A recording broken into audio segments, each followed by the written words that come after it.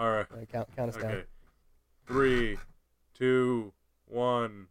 Fruitcake. Fruitcake. All right. I know you are, but what am I? Oh, you set that up just to hurt me. Okay. Like the rest of my life. Oh man. All right.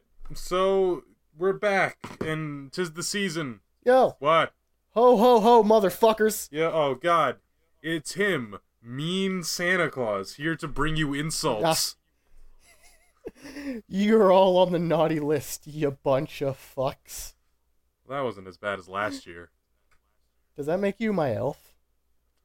I guess it could. What an uncomfortable question. I don't. I've never wanted to be anyone's elf. Too late. It's like the shittiest job in the world. You're essentially a slave. What are they getting? Are they getting paid? God. And if they're getting paid, what do elves do with their money? There's no way they're getting paid. They've got housing and board and all. It's a self-sustaining economy. Exactly. It's a shit. There's a term for it, but it's one of those things when the business pays you with the business money to use at the business store. That thing that became illegal in America. Yeah. There's a name for it. I don't remember. That's not what we're here to talk about, though. No.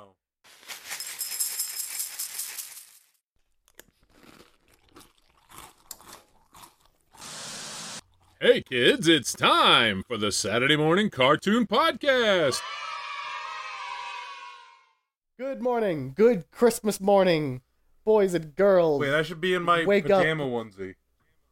Wake up, go to under your tree and open your presents. It's us. We're your present. Your present is this new podcast episode. Sorry, we threw out the Xbox that was in here, and just to make room for both of us. We threw out Smash. Well, I'm keeping it, just in case my original it's copy ours. breaks.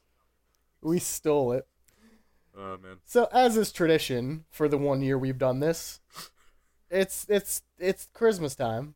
The time of year when there's a million, billion, trillion holiday specials, almost all of them on Cartoon Network. And just for your listening, your pleasure, we have the best one to be reviewed. Yeah, here's the thing. We put 1,000 specials into a stocking, and we pulled out the stuffer that is Grandma Got Run Over by a Reindeer. I may have rigged that polling session. Now, viewer, you may box. be asking a question. Hey, wait a minute. Isn't that a song? And you're correct. This movie will pretty much force that fact on you at all times. Oh, yeah. Who needs to write a plot when you have a song to do it for you? Exactly. This is an animated movie based on that song. Based on a song from... I don't know, I don't even know the year. 1979? Did you just throw that out there? Is that the real year? It sounds like it could be right. Let's assume it is. Do we want to look it up? You can look it up while I finish the intro. Okay. What I'm entertained by is now, because this is episode 34, and the last episode was the Halloween special, we're doing back-to-back episodes that are movies expanding way beyond their source material. Dude, you fucking nailed it exactly. 1979. You're goddamn right. Recorded in 1978 by Elmo and Patsy. Written by Randy Brooks, but released in 1979. I'll accept that. Yeah. And here's the quintessential, the best way to experience this song. Movie Grandma Got Run Over by a Reindeer, released in the year 2000. Yeah. Bringer of Y2K. And the movie begins with the song. Just we're going all in. No, we don't wait. We know what we're doing. 5 seconds before they start playing it. We have the title, which is against a blank white background. Who needs art? We've got just the title. Then we got a desaturated wreath and some text. It is oh boy, this is a high school Adobe Premiere project. Oh, and let me tell you the who's who of names attached to this did you write project. down the most famous writing duo of all time? Because I also did. you do it. You go ahead. All right. So the screenplay was written by the most infamous Hollywood writing duo, Jim Fisher and Jim Stahl. The Jim and Jim dynamic duo, capitalizing all of Hollywood's greatest films. Listen, I'm gonna go out on a whim here. You call me crazy for this one. Good old Jim I'm gonna whim. make this bold guess and say that no one involved with this film ever did anything again. I don't know. I looked through the IMDb page for this film that exists for some reason. Barren? Do you know how many people had pictures?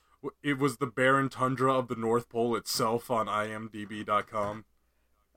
I could count on one hand the amount of people attached to this movie who had pictures on their IMDb pages. Speaking of hands, we're just mastering segues. I think it's weird that in this cartoon, because they go for, I don't know, it's weird because they're people and they're stylized, proportioned pretty decently for cartoon people, but they only have 4 fingers, and it's really upsetting when you notice it and keep staring at their three fingered hands holding things, and they look like alien people. I was lucky. I didn't notice that until like the very, very end. It just didn't occur to me. I was too distracted by everything else happening on the screen at any given moment. So let's get to it. The movie begins with this song. The song's playing. Grandma got run over by a reindeer. The movie's telling you, hey, we know why you're here. You know why you're here. Let's get to it. We test marketed that this song would get us the most views on our movie. But there's also, it does the thing where it's a flashback voiceover. Yeah, that's me. Exactly, it's doing that. Which, flashback voiceovers are so popular with Christmas movies. It's a Christmas story. It's Grandma got run over by a reindeer, and that's it. Because Christmas is all about childhood, but children don't know how to make good stories, so you gotta wait till they're 60 years old to tell a good story. Yeah. So we see Grandma walk out, and we just begin with the murder of Grandma by the coward Santa Claus. Yeah, so what this movie does is it plays Grandma got run over by a reindeer, and it does a 1-to-1 representation, just the most literal fucking representation of every single lyric in the song.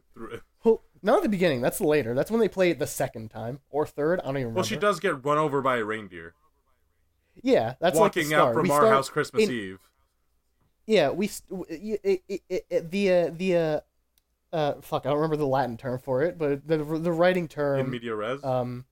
We begin the story in media res. It's some high level writing. No, it's high concept stuff here. You've really got to work your way up through the Tim Allen Santa Claus movies. Get your Grinch, Grinch, then Jim Carrey Grinch. I haven't seen the Illumination. Then one. Benedict Cumberbatch Grinch. And then maybe you'll be ready for this one after Jim Henson's A Christmas Carol. So then the narrator pulls the whole, but we'll get to this later. And it's great. Now let me take you back. It's great because we're just hanging on Grandma's corpse in the snow. And he's like, Grandma I'm getting is dead. I'm getting ahead of myself here. That's so me. Well, this reminds me of this. She's just there. There's just no movement on the screen at all. Yeah, she's dead. She's dead. She's dead. For the first time, but not the first time in this movie. No, we see it. Or not the last time in this movie, rather. So, we flash back from the apparent flashback that we're dealing with to, it's like a week before or something like that. And we see that Grandma owns this small little store in the middle of a big city. That it's a general store, I guess. It's a mom and pop shop, but more of a grandmom and grandpop store. It's definitely more a grandma than grandpa. No, that's something that's grandpa later, and that's a note I have that he's a character. Their name, first of all, their name's Spankenheimer. That's upsetting. They could have they there's no way they thought that was the best name they could give this family. Listen, we could spend a lot of time on that alone. We could talk about the German ramifications that there's masturbation jokes to be made in that, but there's far more interesting things to talk about in this movie. So what I've noted is for example, who goes first? We both for have example, so much to say. the fact that we hear Grandma reading a story to children, and the first lines uttered are a big daddy tree and a big mommy tree, and I'm concerned. Oh man. All right, so when a stamen meets a what's the flower vagina? The what? The reproductive organs of a flower. There's the stamen and the hymen. The hymen, that's it. That's the one. The clitoris, the things that people don't have. You mean the liberal lie? All right. The propaganda from the left. Oh man! Speaking of left propaganda, the Spankenheimer family is a clear matriarchal organization in which everyone dedicates their entire lives to Grandma's business, and clearly Grandpa is this husk that's only used for his seed to reproduce more Spankenheimers, because he's just got no brain power at all. It's the weirdest thing. Like, Grandma has somehow tricked her entire family to provide slave labor through the guise of family spirit or some hippie bullshit. Yeah. We have no idea what the fuck any other member of the family's job is. Assumedly nothing. Yeah, it's assumedly just this one Christmas tree shop that can't work all year round. And not only is Grandma, like, forcing her family to work here, or she hypnotized them or whatever, there's a point, this is how we meet the antagonist of the movie, Cousin Mel, where she's AKA telling Daphne someone from Scooby-Doo's bitch mom. Yeah, might as well be. But who's Southern for some reason. Yeah, shut up. Cousin Mel is trying to stop someone from shoplifting, and Grandma comes by and says, like, nah, it's fine, your credit's welcome here. And then the person just leaves with what they had. What a bitch for trying to enforce making money off of selling a product. Yeah, we are a minute into the movie, and I'm already relating to the villain more. Great. Good. Thanks, movie. This is going well. Oh, man. So that scene was made to introduce you to the characters, I guess, and then we cut to the house that all of them live in for some reason. Yeah. Including Cousin Mel. So this house has Jake, his sister, his mom, his dad, his dog, his grandma, his grandpa, and Cousin Mel. The only characters who are named are I think Jake, his sister Daphne, and his cousin Mel. All parental figures are named by their position in the family. Yeah. Assumedly they were born with that. Yeah. Even by each other. No, because fucking just on legal documentation, they're referred to as grandma and grandpa. Oh yeah, that's true. That's real. So Jake's in there on his computer, probably playing Fortnite or Minecraft or whatever. Fucking millennials.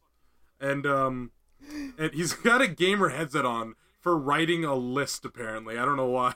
Yeah, I think he's speak to typing his Christmas list on like a Windows 95 computer. In the year 2000? Why? Why? So Daphne comes in, his older sister is like, making your Christmas list, you gay nerd, you stupid idiot, asking for things, loser. So, that's pretty, that's a bit of an exaggeration, but she does use the phrase reality challenged, and I'm pretty sure she meant to call him retarded, right? Or autistic. That sounds more autistic. Or like that's, I don't know, it felt messed up. Well, also she's making fun of him for making a Christmas list. There's no implication in that sentence that it's because he's sending it to Santa. Well, no, she does mention, like, you still believe in Santa. But after she already confronts him on making a list and talking down to him about it. That's true. And then, like, they get into a fight because they're siblings. Oh, there's what likable people they are.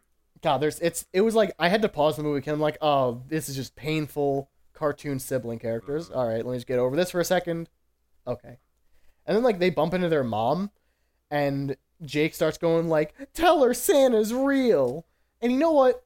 I'm going to give props to the mom for giving, like, a political, honestly real answer to the question, is Santa Claus real? She starts talking about how, like, there was a Saint Nick, and what he represents now is this, this, and this. And I'm just like, that's real. That's some real shit right there.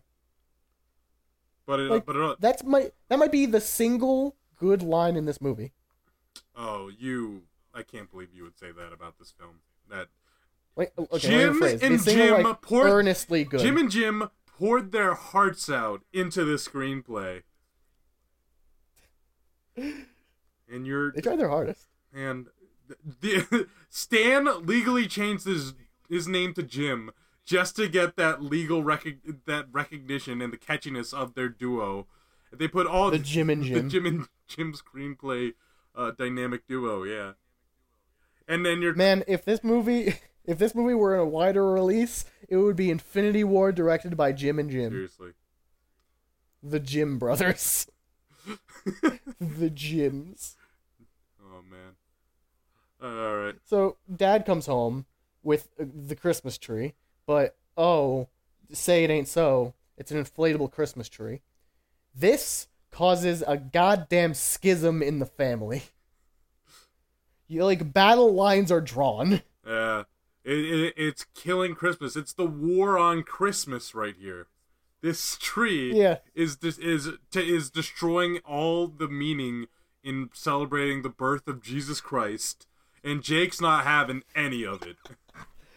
Jake, the good Christian boy, he just wants, and Grandma goes over and she starts listing all the shitty parts about having a tree. It's like, oh, what about when you poke yourself on the pine needles? When you have to clean up the mess, when you're allergic to the outside, and when you forget to water the tree and then all the leaves fall out and now you just got a bunch of sticks and twigs. And then Jake's like, yeah, I want that. Those things. And this is where Grandpa comes in, I think, for the first time. And he starts having just fucking Vietnam War flashbacks. He's like, did someone say old holiday spell? Let me get my boots. And then because he said boot, he had to kick. Just because, I don't know why. Everyone's animated, I don't know what it is, man. There's a lot of motion. There's a lot of body movement in the animation, but boy, they're just stone cold, emotionless faces. And it really does not work because the voice actors are really trying to put emotion into a lot of the lines. Yeah, there's some very specific points I have to point out, but the voice acting in this movie isn't necessarily bad. I definitely wouldn't call it bad. It's the difference between the energy they're putting out and the faces that they're voicing.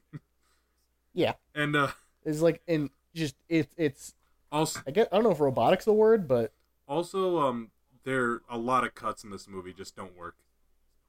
Oh yeah, they're just mistimed horribly. It's edited very questionably. Oh, man. So Grandpa comes in and he thinks the tree is a Viet Cong or something and kicks and deflates it. He's like, oh, and then God. That's the end of that scene. Oh, God. And then he just starts, cringing on the floor in fetal position. Yeah, and that's how that scene ends. Everyone's laughing at Grandpa having another episode, and we're having a good time here. All right, so we cut to tomorrow or whatever. I have a point I wanna make. So this takes place in present day, right?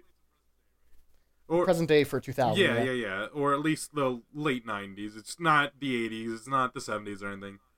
Right. But Jake. Yeah. So, and this story is told from the perspective of Jake. He's narrating it as an adult, and not only an adult, he sounds old. So Jake is 60 or something, recounting this tale. That means he's in the future. He's in 2060. Oh shit! I didn't think about that. That's weird to think about, right? That he's hoverboarding around the Christmas tree or whatever. And who is he recounting this to? Is it his children? His grandchildren? We're not given any closure. We don't know. We don't know. Honestly, the voiceover doesn't really come back for a while either. No, it just kind of bookends it. Yeah. Well, there's no reason for it to do any of this, but it just does because Christmas movies, I guess. I really love it if they acknowledge the fact that he's 60 years old and he's talking about it from 2060, and he just throws out words that have no meaning to us now, and just oh man, when you're turning on the thermotronic, it's just like one of those. What the fuck? Trying to relate it to the kids, but the kids are more advanced than any of us are. Oh man. Speaking of what time frame this movie takes place in, so we cut to like tomorrow or whatever, and we were introduced to like the evil corporation, which is literally called the Onal Corporation. Holy shit! I also just thought of something, but that'll come in later. Okay. And we meet Austin Bucks. Austin Bucks, the most square-jawed, chatty motherfucker to have ever swung dick in this old woman's face. He looks like what Donald Trump would draw himself as. It's like he starts talking to Grandma. He wants to buy the store. This is the main plot of the movie, but really, who cares? He wants to buy the store from her and like incorporate it or whatever. Mm-hmm. And his like reasoning is my favorite thing ever. His company is called Onal Corp. It's subtle. Onal Corp, and that's great. Nothing is subtle in this movie. But his reasoning for wanting to buy her store is my favorite. He says like, I want to make a gift delivery system. People are too busy to think about Christmas with their cellular phones, their fax machines, their emails. I'm just like, this is dated. No. Oh my god. And also, what he's insinuating is that if he buys this, he would become Jeff Bezos and invent Amazon. More or less. He's like, we're gonna invent robots to take gifts to people. And they're like, you're insane! You're playing with God magic! That's Santa's job. Jake comes by, he's like, but Santa does that. And he's like, oh, what a little idiot. Yeah, he tussles his hair. And he tussles him. So, he also dresses like a troll. He does, just to talk to Grandma, and it doesn't matter. And it's weird because there's no, like, so he comes in, and this is the thing, I guess he's supposed to be, he's not, like, the baddest bad of this movie. I guess he's supposed to be somewhat humanized. So, I swear, he's like, he may as well be chaotic neutral. He's playing, like, so many sides, he flip-flops all the time. Well, so he comes in, he's like, can I talk to your grandma, Jake? I want to buy this building. And he's like, oh, she can't talk right now. She's reading to children. She's dressed as an elf. And he's like, well, do you have an elf costume so I can communicate with her? Yeah, like, I'll play your game. I'll play your game, child. I don't have business things to do for an hour. I'm not important enough to get someone else to do this. He just has so much money that that he doesn't have to deal with any consequences. He can do whatever he wants. I guess. And he Jeff Bezos. And he also mentions the words "lots of money," which instantly make Mel horny as all hell. Oh, Mel is soaked through her pants at the sight of this man. She becomes twice as southern and breathy as soon as he comes in. Some might say too much for a Christmas movie, but not this movie. We're going all in with this. I didn't mention this. So when I googled Grandma got run over by a reindeer, the top suggestion, the first suggestion was, surprise, surprise, Grandma got run over by a reindeer, Cousin Mel, even before movie or song or anything. Oh boy. So, send your favorite Cousin Mel porn to Saturday Morning Cartoon Podcast. At Cymorg1. No, wait. My personal information. That's my private business Twitter. If you're gonna tell them anything, tell them my. I'm gonna have to make one eventually, considering all the art I like. Morgan, I feel like your internet footprint is scorched enough that it doesn't matter. Like, you've left a chemical stain on the internet, and it can't be washed out no matter what you do. Yeah. It's there. Yeah, well, they're just going to have to accept me as I am. That's the true meaning of Christmas. So, Austin Bucks is like, yo, I want to buy the place. Grandma's like, nah. Not even nah. Grandma says, "Hey Jake, do you think he should buy the place?" And Jake's like, "No, he smells like money, and I don't like success because I'm 12." So Grandma's like, "Well, that's good enough reason for me." Yeah, screw the man. And Mel We cut to and Mel still being the only sane person, being like, "You want to?" Not even like, "You stupid bitch, sell it." She says, "You sure you want to entrust this huge decision to a 12-year-old?" Yeah. Mel, continually the only sane character, the smartest character in this movie. Yeah. Not a theme that will last, mind you. No, but no. Appreciate it while it's here. Because soon you will have no one. You will have no one to relate to, and it's a metaphor for life. You will be on your own, and nothing will make sense to you. We cut to you will turn into Jake dust and in Grandma. the wind. Let me fucking segue, you piece of shit. I'm just sad. Good. We cut to Jake and Grandma making fruitcake, and we have an amazing line here where Jake goes, "You can divide the world into two groups, those who like fruitcake and the rest." And the rest of us. I don't know where to start with that line. And also, I think it's best we just leave it. I don't even know. I don't know. And considering how much fruitcake comes up in the story, it's weird that I don't know who does and who doesn't like fruitcake in this movie. Right? It's left vague. It is. Perhaps purposefully. Maybe the ones who do like fruitcake don't want to be ostracized by the rest, so they have to keep it secret. I mean, every time fruitcake comes up, you can see the fear in the eyes of all the characters. Yeah. That's the only emotion any of them really depict. It's just fruitcake fear. Oh, and then we get another song, don't we? We're not done yet. We get the first like real full song about how terrible fruitcake is. And I don't know if this was a real song prior, because I don't know if these are from like a single dude's like Christmas country album, or if some of these were written just for this movie. Because the way that they write, that they visualize the lyrics one to one, I'm telling you, they are the most literal representation of.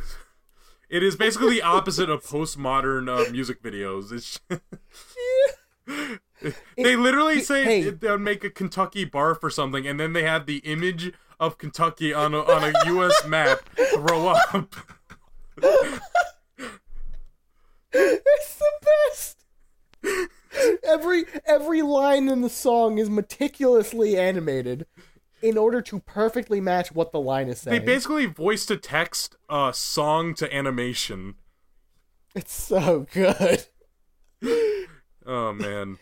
So that song happens because it's a musical. Shut up. That's the thing. It seems like it's a musical, and I guess it is, but there's only like one or 2 points where characters sing. And I wouldn't say Guardians of the Galaxy is a musical because they have songs in the background. But those are like just background songs. These are plot driving songs. Yeah, this movie couldn't exist without the 2 minutes where they go into detail about how fruitcake is everybody's worst nightmare. It's Broadway-esque. Yeah, if you ask me. It's yeah. Like, yeah, I'd take it. So nothing to this point in the movie has been like exceptionally crazy, but after this song is when we fucking go off the rails. Yeah. Very quickly. This is the turning point. Because after the song, this is Act 2. It really is. This is Act 2. This is where so Cousin Mel comes in and says the dog's loose or whatever, who cares? She distracts Jake and Grandma in order to, and I'm not really lying about this, poison the fucking fruitcake. And with actual poison. To ruin her entire store.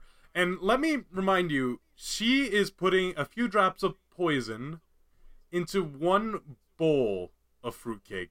Not the entire stock of fruitcake, one bowl. And that's going to topple her entire business. Somehow. She nailed it. I can't tell if Cousin Mel is a tactical genius or just stumbles her way upwards into succeeding where she should fail. But these plans fall into place so perfectly. It's incredible. It's Hunter x Hunter-esque levels of Have you started to watch Hunter x Hunter? No, I just know the reference. God damn it. I keep telling you these things. I keep telling you how tactical it is, and you won't watch it. I have a lot on my plate. Also, it's like 1 million episodes. It's like 100 and some, And it's only one arc is really more than 20 episodes each. The first arc... Alright. I don't want to get into... You guys didn't come here for Hunter x Hunter. That bullshit. You're here for the comedy gold that is... Grandma got run over by a reindeer. Yes. Which...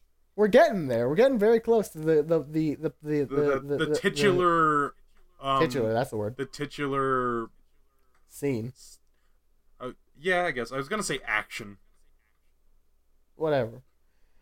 So everyone's just, chilling in the living room, whatever. And we got Grandma, double fisting eggnog, despite the fact that she's allergic to eggs, apparently. I think... This is important, apparently. The thing was, I think it was supposed to say that she, you shouldn't drink too much eggnog, and then it was like, oh, well, I'm allergic to eggs, and it's like, wink, wink, we adults know that we're talking about silly alcohol. Kids, the silly juice. The silly juice. But, they don't want to go that far. No, that'd be fucked up. And then Grandma, drunk on her eggs, is going so who wants to help me decorate? And everyone's kind of scared. No, yeah. Everyone's worried. Yeah, Grandma's a violent drunk. Grandma gets belligerent.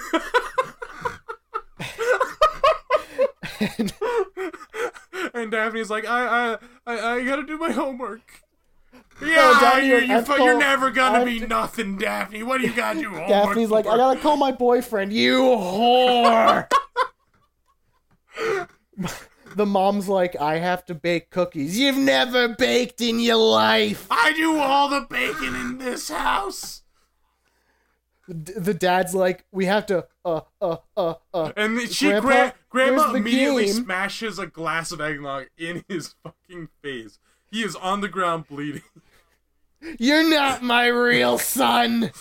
I've always hated you. She should have married that doctor. Which was interesting. Which I appreciate the character development, We didn't know that prior to the scene. Grandpa's sitting there, he hears the glass shatter, and he's like, they're coming out of the rat holes! And he starts flashing back again. I was gonna go the opposite route, where he just keeps watching the game because he's so used to this shit by now. But poor innocent Jake doesn't know any better. And he's like, oh, hey, I'll help, Grandma. You're damn right. You don't got a choice, boy.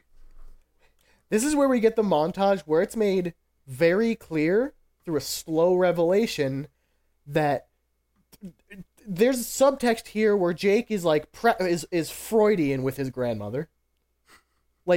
They set up mistletoe and have a very real moment under it. Wow, I didn't even think about that. Oh, it's rough. And then the immediate scene after this is Jake's in bed, and then Grandma's in bed with it. Well, sitting on the edge of bed. Yeah, and she kisses him goodnight. And then they play handsy puppets. They both make deer, and then make the deer kiss. This is all forbidden. I think you may be reading too much into this, to be honest with you, and that's coming from me. Morgan, it's subtext. The man who wants to fuck several cartoon characters. I saw what I saw, and they kissed their hands together, and I was upset. That's how cartoons fuck. Exactly, subtext. Yeah, you're right. You're right. Jesse, when you're right, you're right. And you are currently right. It's upsetting. All right. Grandma's done getting her fuck on with her grandson or whatever, and comes downstairs. Come on. Okay, so now we're at the point where we began the movie. We're in media res. We see that Grandma's about to go outside, and I'm on the edge of my seat. My asshole's clenched. I'm so what's tight. Gonna happen? I know what's gonna happen. I'm like, Grandma, don't go out there. Don't do it. She's on her meds. She doesn't know anything. This is what we call dramatic irony. Oh my god, this is Rohan versus Bites the Dust all over again, man. God damn it with the anime.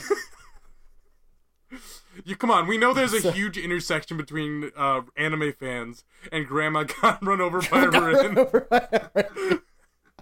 It's so big in Japan. Or as they call it there, It's our biggest import or export. Yeah. It's all about that overseas money, dude. It's all about the overseas market. The international market. That's how we get all of the money. So this is the part of the movie where the movie says, hey, you know how that we have that song that we're making the movie off of? Yeah. How do we depict that? Oh, literally. In every way. Yep. Except for the first line.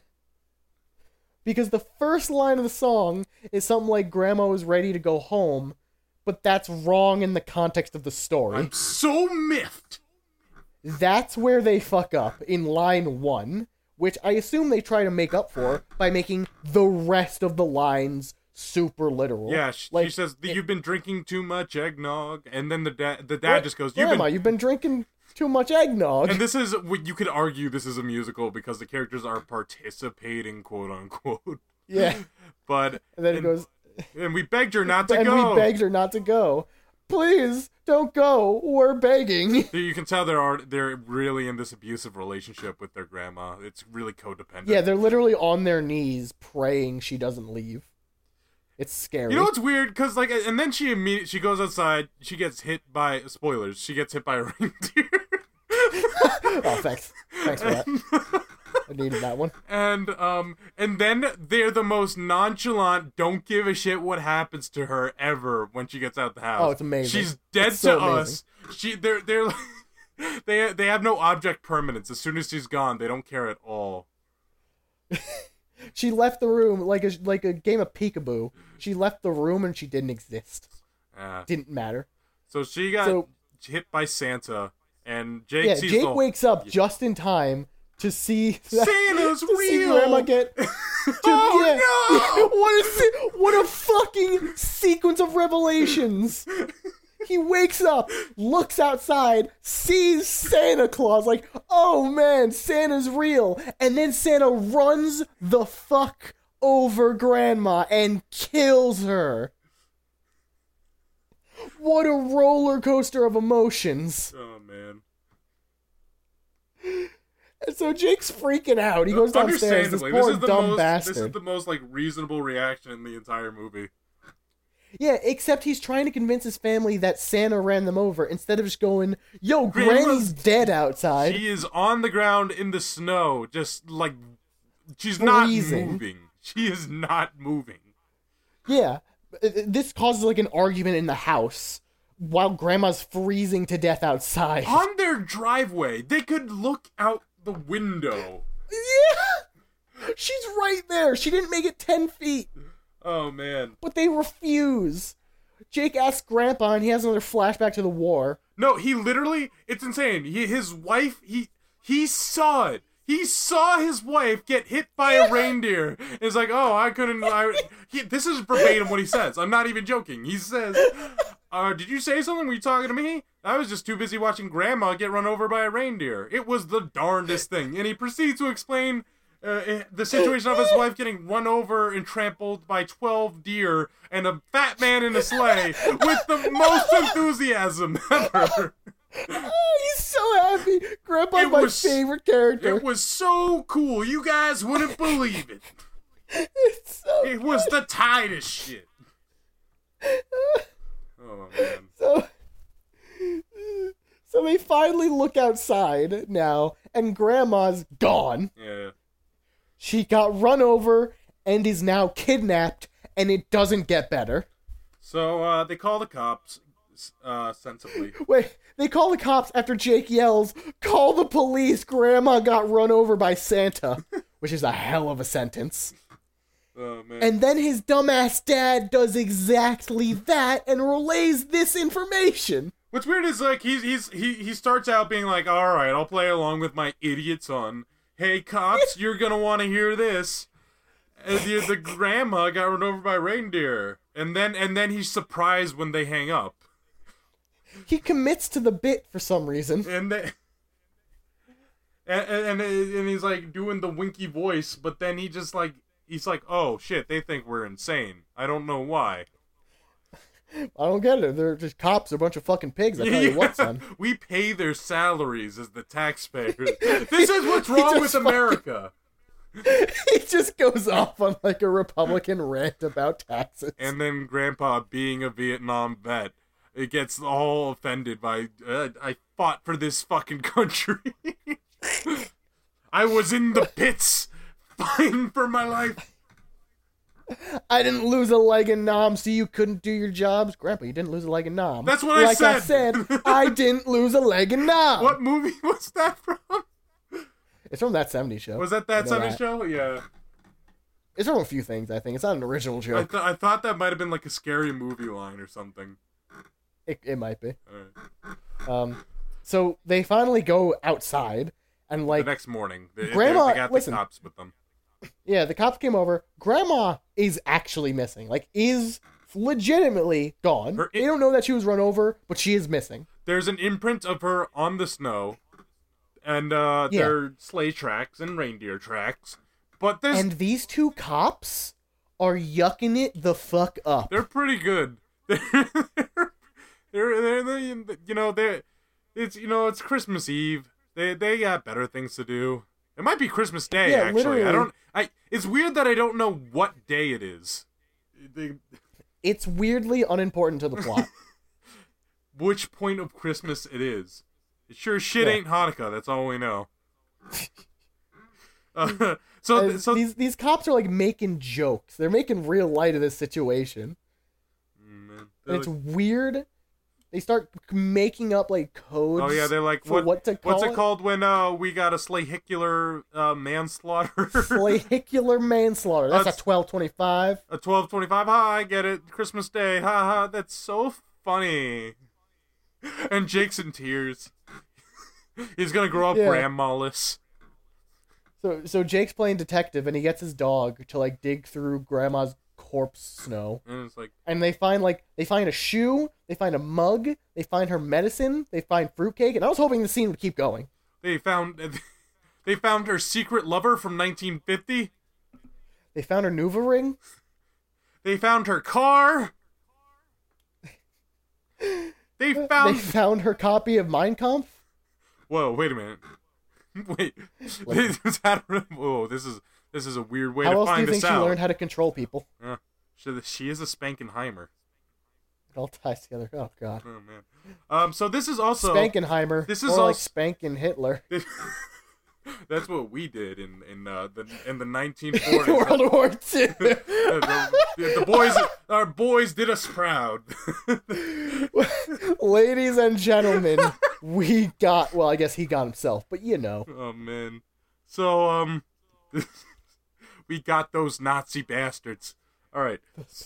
So this is also the only point in the song where the grandma got run over the reindeer song isn't literal, because the song is talking about how we found her in the snow, beaten and bloodied, claw marks and hoof prints on her. What a fucking horrible! I understand why they couldn't show that. Their mangled ass grandma. It gets rough in the song, and the movie's like, let's make a more lighthearted take on this. Yeah, so we'll just show her like imprint, like a crime scene, like her outline. And you know what's more lighthearted than murder?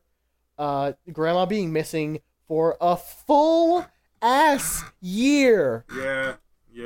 There's a time skip in this movie in which no one looks different. Jake learns Kaioken by the end of it, though. We assume. He only uses it once against Cousin Mel.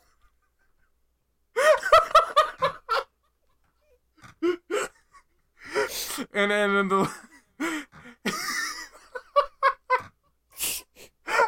God damn it. Grandpa becomes the mighty Ozaru or whatever the fuck the gorilla is.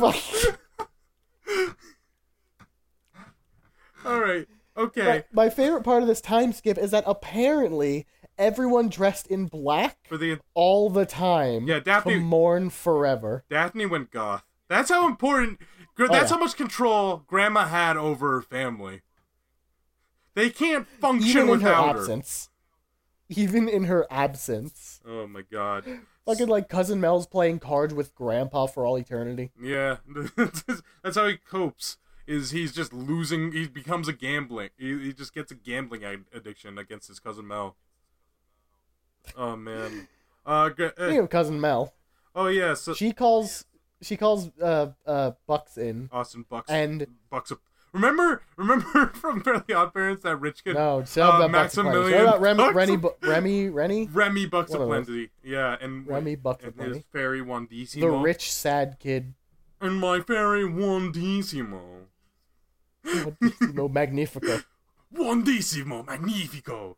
Wanda, let me fuck your pink swirl. Oh no. That's not how that went. I remember it thusly. So Cousin Mel calls Bucks in and talks to him as though their last interaction was like days ago. Yeah, she's like, "I'm sorry for the fact that it was a year. I'm sorry, Grandma treated you a year ago." It was like, yeah, like I who are you again? Yeah, why now do you enact this plan? The time skip meant nothing. Oh my god. Why did it take a year for this business to go out to shit? I'm sure that he had like business meetings scheduled. This was probably his first availability. Yeah. Oh so man. Bucks brings. No, okay. You know what? You go ahead. I'll wait. This can wait. Well, I was going to advance the plot. Go for it. Okay. So Bucks says, "I'd like to buy the store, but I have to follow the law because I'm chaotic neutral, I guess." I'm not evil. I'm misunderstood. And as he's going into this diatribe, she's already like, "I've got the deed right here." And he's like, "No, your grandpa or grandma have to sign it to me, or to you, who can then sign it to me." So So Cousin Mel is tasked with, let's be honest here, seducing Grandpa. You know what I don't get? Well, you know what she should have done is instead of if that failed, stealing from Grandpa, she could have just waited until she had kids who had kids, and then she'd be Grandma legally. That's how it works. You lose your name once you have a child in this world. No, it's like Kingdom Hearts. I have an honest question. Yeah. Do you think Grandma is actually related to any of them, or is she just Grandma? Grandpa doesn't seem to care that she died. He's pretty nonchalant about it. It may be. I think he's too broken down by like the final stages of dementia and his Vietnam PTSD. Yeah, and PTSD, which come in as Cousin Mel's trying to seduce him into signing the thing. Because I think that's my favorite scene in this whole movie. Where it's amazing. Because she's like, "Will you sign?" And he goes, "Sing? No, sign. I'll sign. Okay, but I want to sing." And then he breaks into song. It's like, "No, Grandpa, you're having an episode." "Yeah, I'll sing." "Grandpa, no, stop." He starts singing about Grandma being dead as shit and in heaven with Elvis. Why? Like, he's just singing about fucking Grandma getting fucking hit on by, like, other dead people. Yeah, I think the song's literally called Grandma's Dancing Up There with the Superstars or something like that. With all those great big stars. And it's all country. And you know what? Low key, I kind of like the song. It's probably my favorite in there. It's definitely not Cousin Mel's song. We will get to that. Holy shit. That is by far my most memorable part of this movie from a child. Oh my god. I have not been able to rid that scene from my memory. But later, we'll get there. Fellow viewer, we will get there. Holy shit. So she gets, and then after that musical, he's like, "Sure, I'll sign it." And then he just signs it. There was nothing gained from that entire sequence. Yeah. There's a minute and a half where he just talks about Elvis plowing his dead wife. Even the subplot of like I wouldn't even call it a subplot. The subplot of needing one of them to sign off was unnecessary. Oh man. Because Mel just comes in talking about how we won the lottery. Yeah, seriously, why did, if she was just gonna, if she just needed to do this one thing and there was no sequence of her figuring out how to do it, trying to do it, why even introduce it as a problem? Just to get because the only way to introduce that song is to have the joke of sign and sing looking the same on paper. Listen, Morgan. That joke does not work off paper. Morgan, Jim and Jim respect the law of the land, okay? You're right. They're not going to insult your intelligence. You're so right. You're so right. Jim and Jim, they're ahead of their time, really.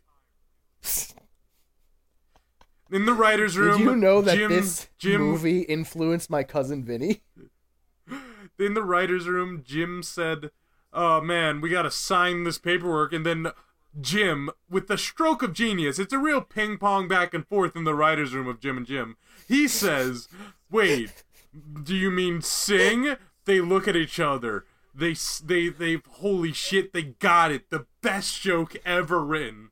Jim and Jim, their names will be engraved on the stone of time, and just what true men of comedic genius, and just, you know, they said it at the same time too. And then they high-fived. And then they fucked. They totally fucked. You can't work with a man with the same name as you and not make it sexual. Especially when they both have such amazing talent, you know, that's just hot, right? Speaking of fucking, so Cousin Mel, fucks. You know, she gets the shit signed, fucks. So she gets her shit signed, and she goes to be like, all right, well, I'm gonna sell the store to Bucks, to Banks, Bucks. What's his name? Banks. Bucks? Yeah, no, it's Bucks. Austin Bucks. Okay, well, she's gonna sell the shit to Bucks. She comes in. She leaves. Yeah. And then Jake, like, rollerblades his way to her. Oh yeah, which for some reason includes a fruit cart jump, because I don't know. It was insane. It was dangerous. It was awesome. They were like, so we need sick. a car chase scene, but the main character's 12. Let's have him jump over a box of oranges. All right. We have to give some danger. Yeah. So he gets there. Because there's no stakes in this movie otherwise if there wasn't that box of oranges. So Jake gets there and gets mocked or whatever. And it's revealed that Cousin Mel has an attorney named Slime. No. He still calls her Cousin Mel for some reason. No, it's so great. I hate this shit. I fucking hate this shit because she introduces herself. I have a beef with this bit. Alright, she introduces herself as like, I'm Cousin Mel's attorney. I am Slime. And Jake is like, you said it, not me. And then Wink looks at the camera and there's like a 5-minute laugh track. Got him! There's a 5-minute laugh track. You can't make a joke about how bad a name is when you make up the name. Oh, we got him. You can't. You have the name Spakenheimer, you piece of shit. You don't have room. Don't have room to You don't have the right. And also, I hate this shit. I was watching there's this like fucking Saturday morning like superhero shows where they're like, oh, the bad guy's name is fucking Punchhead or something. That's a stupid name. What an idiot name. You wrote the fucking name. You don't stop doing that. We're not here winking with you.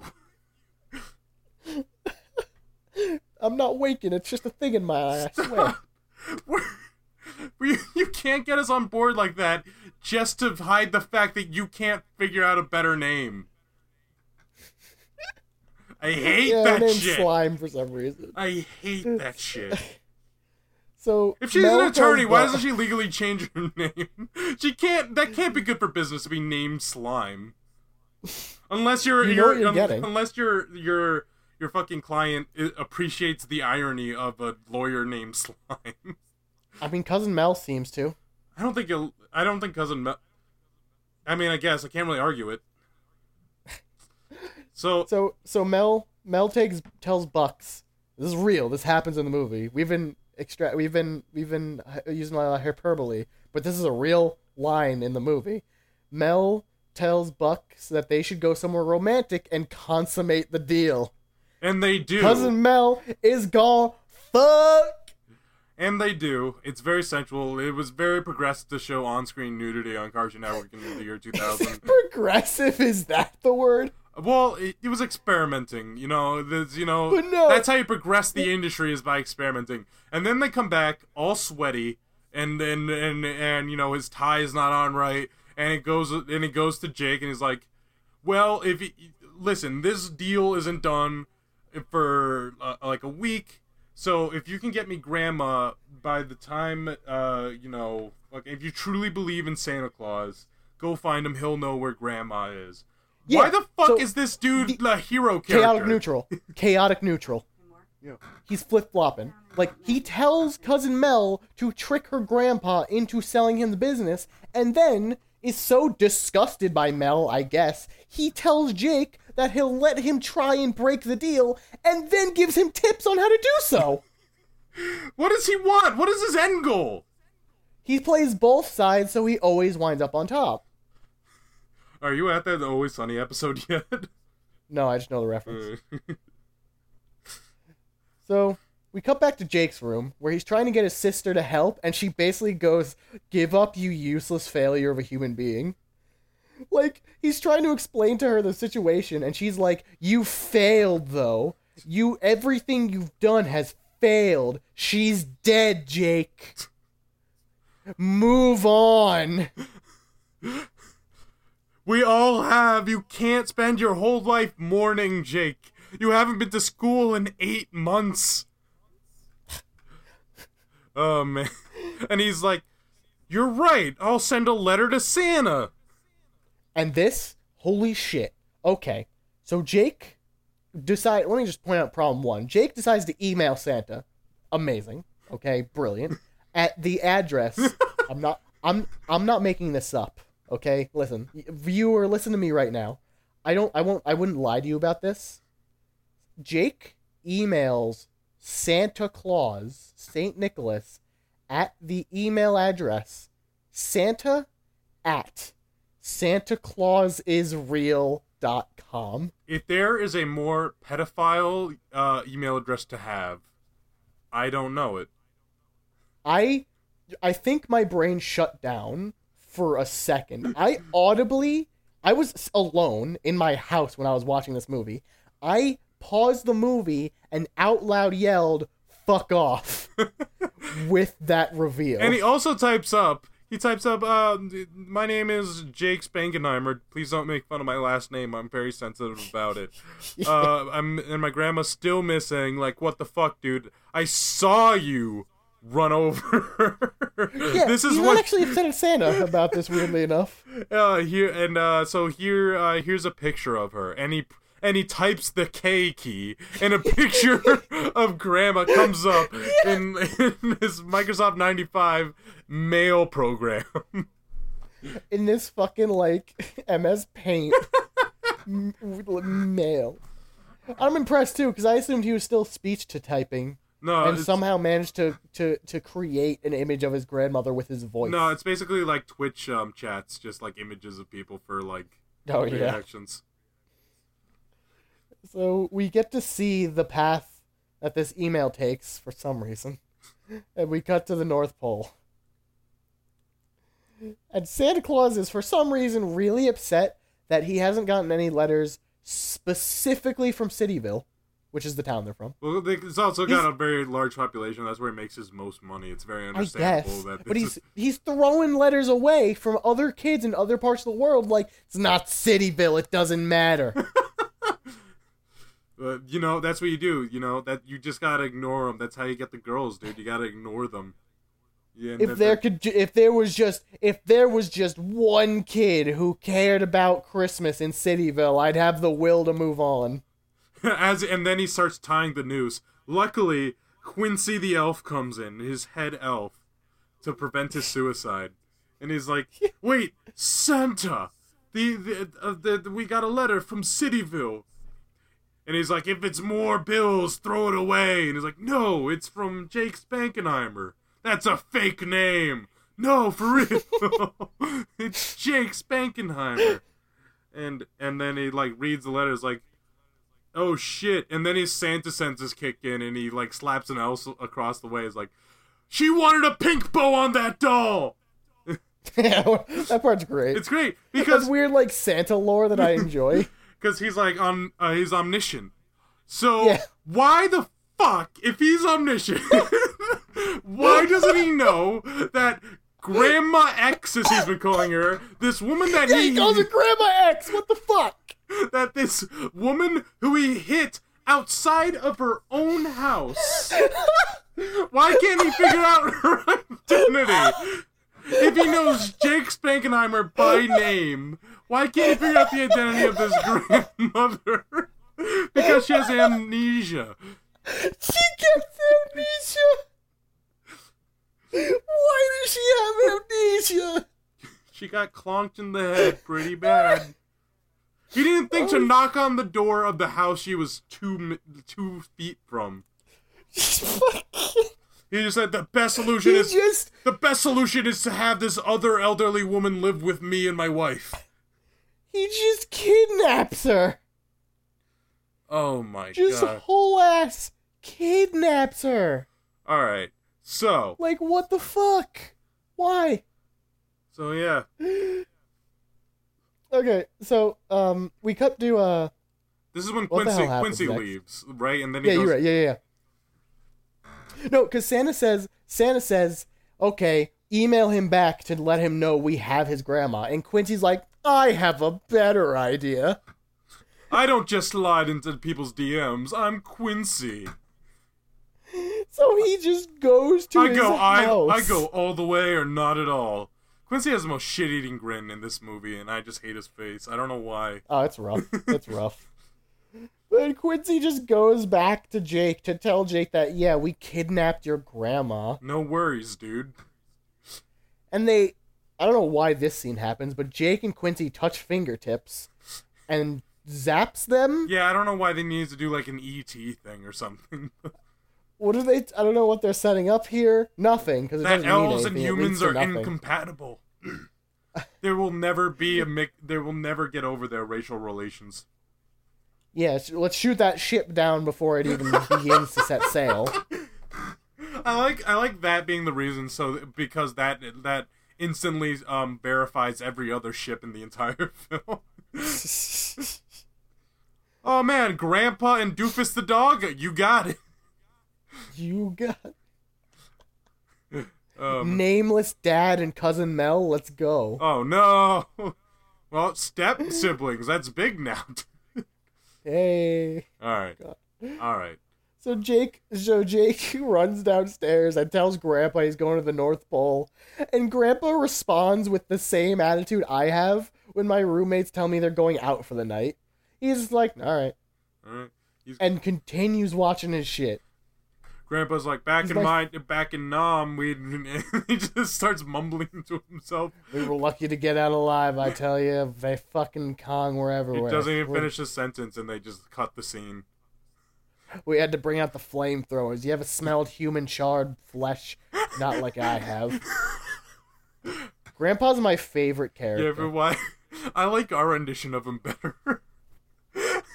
It's not far off. You ever seen your best friend die? You ever hold him? Tell him you love him. Tell him that it's if we won the war that you'd marry him. That we changed. Yeah, Grandpa, I'm going to the North Pole. Hi. Bye. Bring a jacket. I think it's cold. So and then we have this into another song. Yeah, and it's kind of creepy because it's just this elf like taking this kid over like Canada to the North Pole. Weirdly, I got Polar Express vibes from this a little bit. Yeah. Why did Uncanny Valley scare the shit out of you with this horrible CGI animation of slightly realistic humans? Or just the thing of like Tom Hanks going like, "Hey, I'm an old ass man. I'm taking you children to the North Pole." Yeah. Okay. Yeah. And what's funny about this song is that it's another song about how shitty people are with Christmas and like they don't share or whatever. And it points out how like Santa's really close to giving up. Why are there so many Christmas movies where Santa is so close to giving up? You have A Year Without a Santa Claus. You have Grandma Got Run Over by a Reindeer. Santa actually gives up. That's it. A Year Without a Santa Claus. Hence the name, A Year Without a Santa Claus. These themes are just so present. Man, it really feels like all these Christmas movies are just meant to shit talk average people for. Like it's really talking down to people who just don't celebrate Christmas. Oh man. Yeah, the Christmas spirit holds the world together, and if you don't celebrate Christmas, you're a fucking enemy of humanity. You're racist. You're a thief. You're Morgan. Yeah, I know what you're saying. I'm picking up what you're putting down. I'm smelling what you're anti-Semitizing. Of course you smell. How could you not? Oh my god, you motherfucker! All right. Oh man. What a good joke, Jesse. All right. All right. So they get to Christmas Land in the North Pole, and then they go in, and Jake and Quincy meet Santa Claus, and Santa says, "I told you never to bring a human into my house." And before Santa starts chewing the scenery real hard. And before Santa can beat the ever-living shit out of Quincy for breaking elf law, I think he says he says elf code. Elf code. You've breaking our most sanctuary. Fuck! I ruined the line. Sanctuous, eh? This is sanctuous. That's the word. These are on our commandments. This is what Jesus died on the cross for. The most sanctified the elf code. Elf law. This is what elf Jesus died for. They belong out there. We belong in here. It's fucking earthies. It's really just a Hunchback of Notre Dame situation. Oh god. Now I'm sad. So he's like, "Oh, this is Jake Spankenheimer, the coolest kid in all of Cityville who believes in Santa." He might be a biased party. He's like, "Well, great to finally meet you," as if it was gonna happen anyways. Yeah, like the assumption there being he meets all the kids. It was just his term this time. Oh man. So then they go to meet Grandma X. What a fucking name! I can't get over that. That's her superhero name. That's what she gained during the time skip. I guess. Oh man. She gained that and amnesia. Yeah. She's got everything a girl could want. Yeah, whatever. They meet up and Jake's like, "You don't remember me?" And Grandma's like, "I'm old and remember nothing." Yeah, whatever. Spankenheimer. That's not a real name. Spankenheimer, barely know her. Oh shit! And then they high five. Yeah. Santa gives the highest five. Yeah, no, and then every elf high fives each other, and there's like 40 in the scene, so it's like a 3-minute scene. It takes a while. It's like a long period of. But Jim and Jim knew the joke was worth it. The geniuses that they are. I'm loving this recurring Jim and Jim gag we got going on. Yeah. They deserve it. So then they're like, "All right, well, we just got to take you back so you can regain your memory." So then Santa, Quincy, Jake, and Grandma X go to fly back into Cityville, and he mentions it's a hot September. Now, I want to do some world building right now. If it is September, the year after this movie starts, that means no, you can't. Oh no.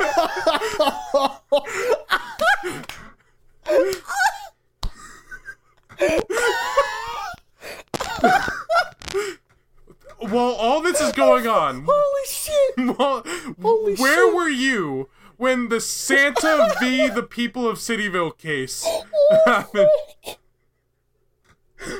Oh shit! I never even thought. I didn't until we started recording. Holy shit! So was Santa the plane? Man, at the end of the movie, he loses control of his reindeer again. Who knows what this man is capable of? Oh, fuck. Was there a bad fruitcake in one of the towers? Oh, Jesus. Oh, no. Oh, fuck. This is the real conspiracy. It wasn't terrorists. It was Santa. Oh, man. This is the worst Santa Claus lore of all time. Santa Claus caused 9/11. Just because he's a white male, he can't be a terrorist, huh, Jesse?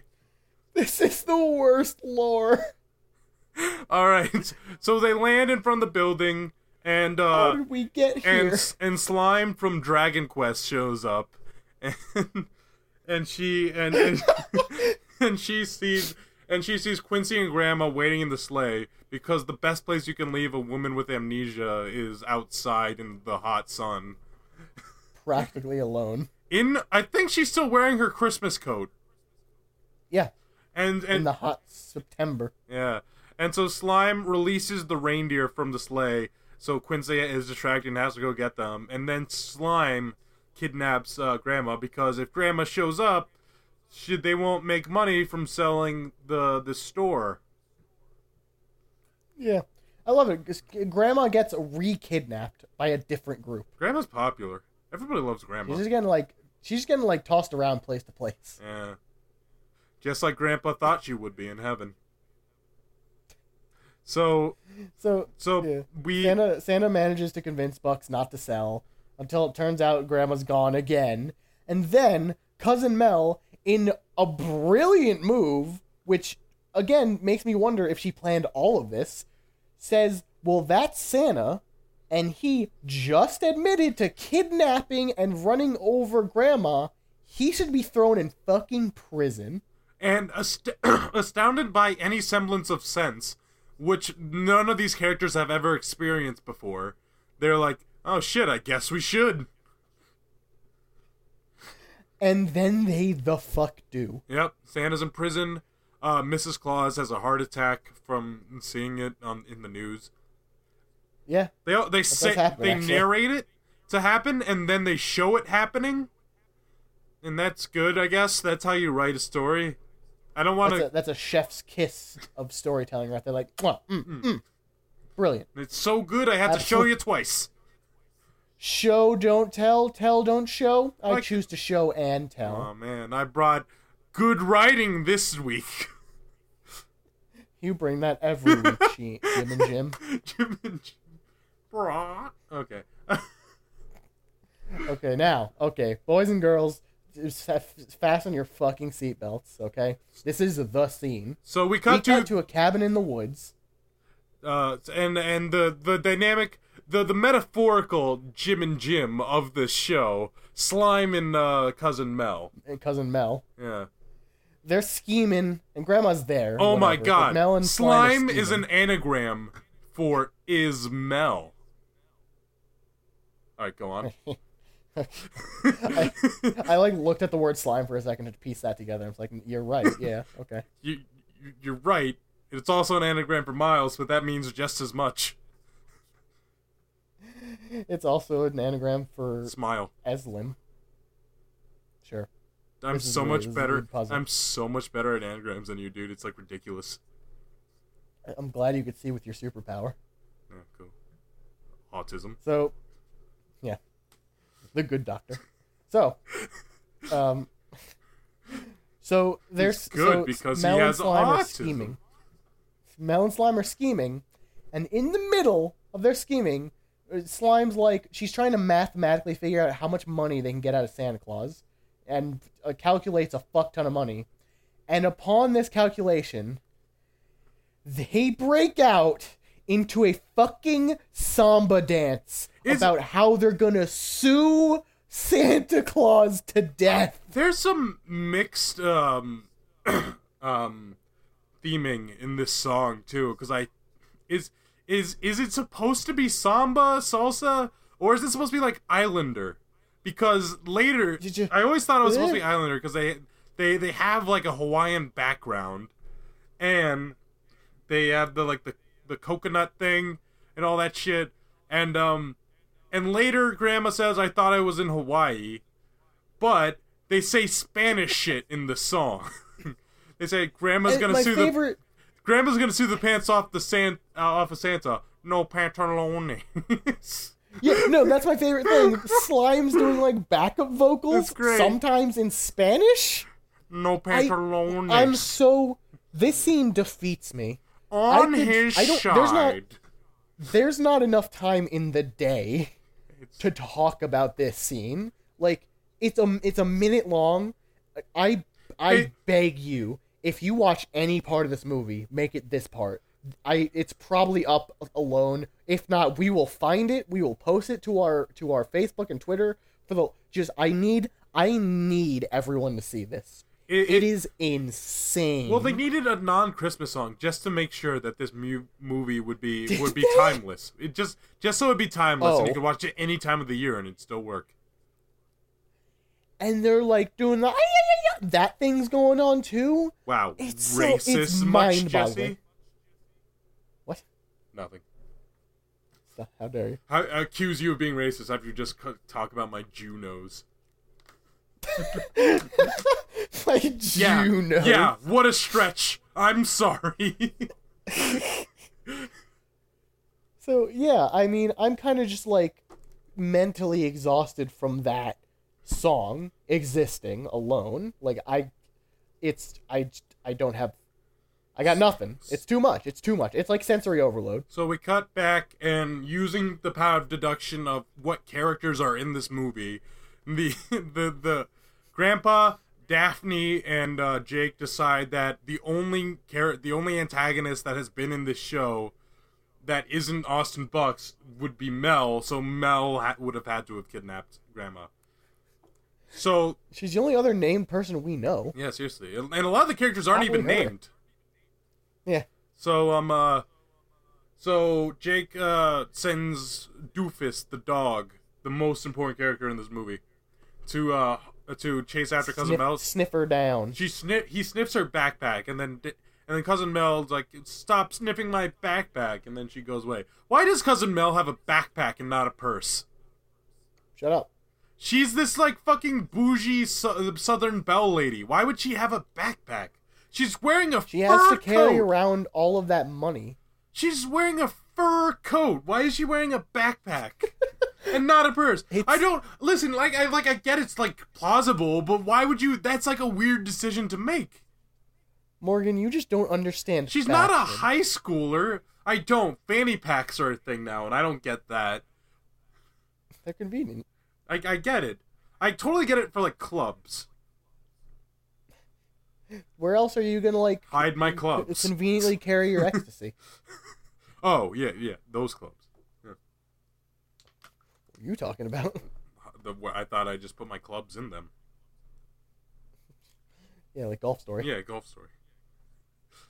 Great joke, guys. Great joke. We all did a great job here today. We did it. We can all pack up, go home. Christmas bonus, people! Go play Golf Story. Golf Story is a good game. That's we know you're wrapped up in Smash Bros, but if you get some downtime, time out of your day to play some golf. It's unwind. There's no better game. Deadpool had less text box humor than this game. It's so good. All right. I love it so much. All right. Anyway, so we got to the courthouse now, I think, where not Patrick Warburton is trying to argue sending Santa to the jail. And he uses an amazing and fucked up quote. He says, "If the beard fits, you must convict." And that's fucked up. And it does fit. They are legally bound to convict him. Now, Morgan, I don't know if you know this, but that's a reference to the O.J. Simpson trial where he was if the glove fits. accused of murdering two people. Yeah, and the glove didn't fit, so he didn't do it. I know. Yeah, that's the end of that story. And we don't have to look any further into it because the glove. And then O.J. Simpson remained to be an angel to the country. What a guy. Anyways. God, this movie. Most movies we watch, like, nothing happens. We have to extract a lot of humor from them. This movie is so dense. There's a lot. Like, this is the Christmas Miracle. We've been almost singularly talking about this movie. We've been on the episode the entire time, and we're an hour and 15 minutes in.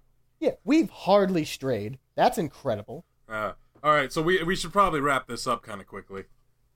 Yeah, I mean, all we really have left is the trial. The court scene. The trial. Yeah, the trial. Where we find... Which is bullshit. Important to point out. How is it bullshit? Explain it to me. All right, so... let me just speed through, like, Jake and the elf man and whoever, they save Grandma, they rescue her, and they remind her of who she is by the smell of her fruitcake. All right, well, wait, I have another beef. They show her... Oh God. They show her a store, and she's like, I don't recognize the store, and then they show her the fruitcake, and it's like, oh, now I have my memories. It's called the Rule of Threes, people! It's so weird to have it be solved in just the second try. It's unnatural. It's groundbreaking, Morgan. Jim and Jim, they know what they're doing. They're breaking all the rules. Rule of Three is played out. Disney's destroyed the Rule of Three. They have to break down this house of rules so they can make room for this building of genius writing. Yeah, so Grandma is now, fully conscious again, or whatever. And they head to the courthouse. Actually, no, what happens is Jake explains her the situation, and then they head to the courthouse. Because he can't explain it on the way or something. Yeah, so we have to learn the plot of the movie again. Yeah, and this is important, because by the time they get to the courthouse, they get there while the jury is delivering their verdict. Both sides have arrested their cases, and no new evidence can be brought forth. But fuck it. There's also Grandma's back. This is also the same. It's also kind of surprising that the Santa trial goes on in one day. Like the let me tell you. The fight for evolution in this in teaching evolution in the South in that court case took like weeks. Let me tell you. But Santa Claus being put on trial is like a weirdly prevalent theme in Christmas movies. You got Grandma got run over by a reindeer. You got Miracle on 34th Street, and that's it. But that's two more than zero. It's weird. So yeah, now that Grandma showed up, the judge just throws the goddamn case out. Like, she's like, well, I guess Santa wasn't responsible for that, so you're fine there. And then the lawyer, like, not Patrick Warburton's like, what about the almost murder? And through bullshit, the judge is like, you're fine. Yeah. Also, I want to point out, there's a blind man on the jury. Like, clearly. He has circular, opaque black glasses. He's definitely a blind person. Yeah. Yeah. So yeah, and then what else do they present? They present the fruitcake. The fruitcake. They present fruitcake, and Jake's like, "Hey, eat this fruitcake," and they're like, "Oh, do we have to?" And Jake's like, "Do it, you cowards!" And they eat it, and they're like, "Oh, that's pretty good." And then Jake feeds them the poisoned fruitcake. And he's like, "Ha! I poisoned you all. That'll teach you to ruin Christmas. That'll teach you to sue Santa Claus." And then everybody died. The end. No, but it turns out actually that the poison was reindeer nip, as we all know, highly toxic to humans. Yeah. So and also a real thing. So this is where I get a little bit lost. And this is where I have questions about Cousin Mel. So, let me go over her plan, or what I assume her plan was, from the details we're given from the movie. So she put reindeer nip into the fruitcake. Yes. In order to, one of two things, either in order to poison customers to death to ruin business, which seems kind of crazy even for Mel, or she did it in order to attract reindeer to run over Grandma so that she could sell the store, so that she could become rich, despite not believing in Santa Claus. Right? She set this up. She set up the Santa running over Grandma, as the song states. She had a plan A, B, and C. Mel is a genius until she confesses to everything. In Grinch style, too. She's like, I hate their floofers, their boopers, and all the Betty boopers. I hate this. I thought she was going to end with Bah Humbug. I was so certain. Oh, man. And so she gets sentenced to jail, even though she's not on trial. She's not. Yeah, like, her lawyer actually turns against her. It's great. And the lawyer stands up and says, "Cops, arrest this woman." He's like, well, he's a lawyer. He's like, I'm on your side. Arrest her. Just like, he only did that to retain credibility as someone who had to sue Santa. I guess. He has to save face. Yeah. And so it is this point that fucking Austin Bucks decides to... after turning down every single sexual advance that fucking Mel has done, every time she's come on to him, he's turned her down, and now he's like, babe, you look great in stripes. All right, you had your chance, Austin Bucks. He's just into bad... Chaotic, by God, neutral. He's into fucking thugs, dude. He's into fucking criminals. Which, speaking of... we're court's done, whatever, everyone's celebrating, and we're outside, and Bucks is like, "Hey, Grandma, I want to talk to you about your store." And Grandma's like, "I'm not selling it." And Bucks like, no, I don't want to buy it. I want to franchise it. And she agrees. Isn't that the same thing as buying it? Bucks won. Yeah, the fuck it is. He said, "I want to franchise it, but put you in charge. Hey, guess what the fuck that means, you idiots? Bucks won! Bucks is a genius! Bucks was the criminal mastermind the whole time. He plays them all like individual fiddles. This is where he recounts his entire plan. I knew Mel lusting after my money would eventually lead to me suing Santa and then retaining. That's why he pushed Jake. Holy shit! In the sequel that never happened, it's all revealed. Yeah. You can see the seeds that Jim and Jim planted for the Grandma Got Run Over by a Reindeer cinematic universe. So, and the Tim Allen's Santa Claus crosses over. It's just Spider-Verse, but with Santa Clauses. The GGROBARMCU would have been so vast. And it's catchy, too. It just rolls off the tongue. It does. All right. Alright. And the movie ends. Yeah. Wait, no the fuck it doesn't. Because they really got to get the mileage out of the song, but they can't play the song unless the event's happening. So, Santa leaves and then comes back to finish the job on Grandma. Yeah, she opens the reindeer nip fruitcake and she gets run over again. This absolute tank of a woman can take all hits. Send Floyd Mayweather after her. She can take it all. and then they all have a good laugh over her like trampled body. For the second time in 2 years.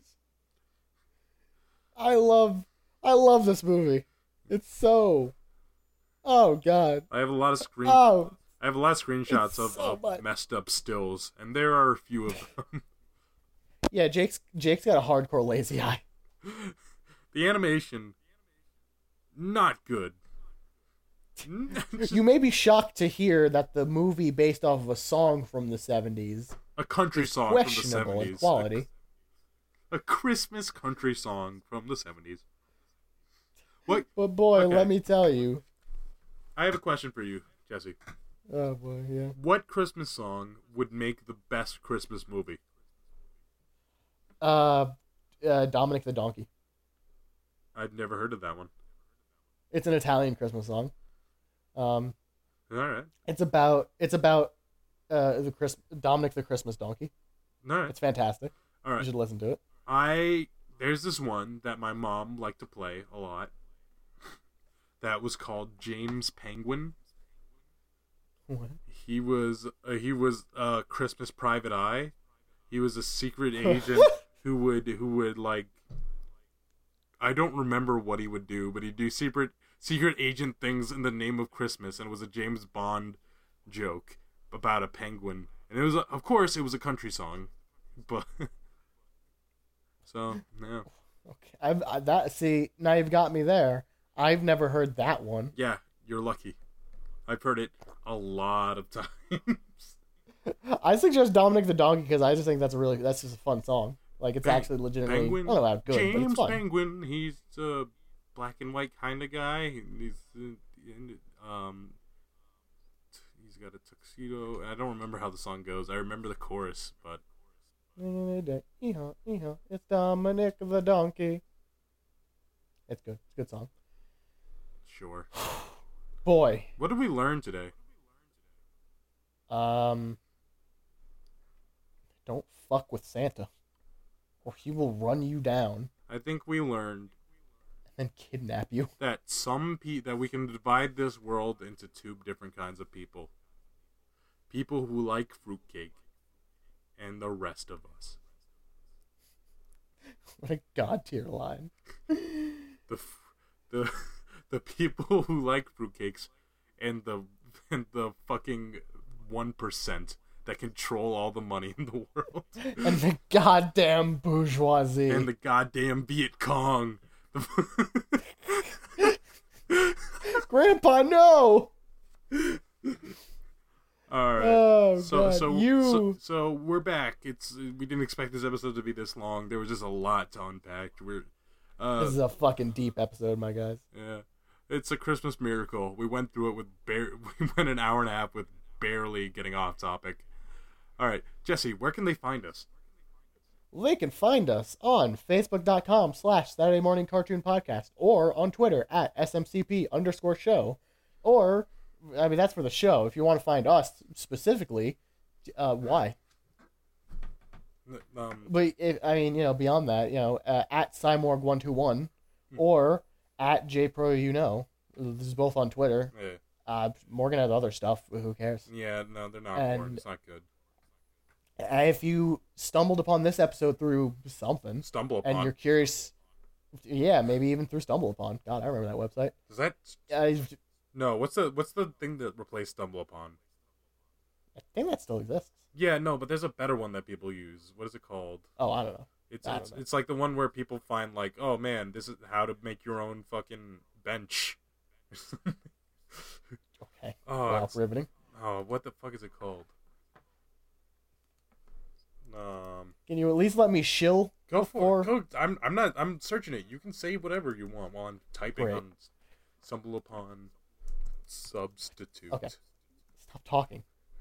If you found this episode and you liked it and you want more, we have 33 other episodes you can listen to. And you can do that on substitutes. Shut up.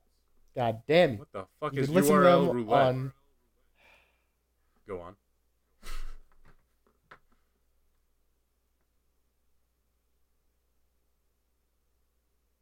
You can listen to us on SoundCloud or iTunes or Stitcher or our website at smcp.show. Or Spotify, right, Jesse?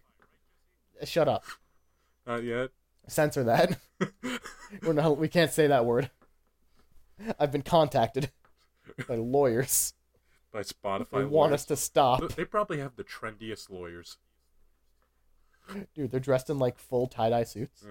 Yeah, and they've got like aviators, but like stylish ones, not the non-stylish ones.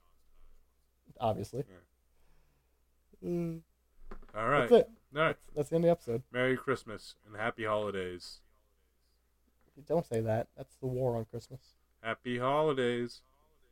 No! I never get why we don't say Happy Holidays, because like there's New Year's. Everybody likes New Year's. Except the Chinese. They have their own. Alright, bye everybody. Why is that the ending? God damn it. God damn it. Can we end on a more positive note? A less racist note? Stop. God damn it. Fuck, I haven't.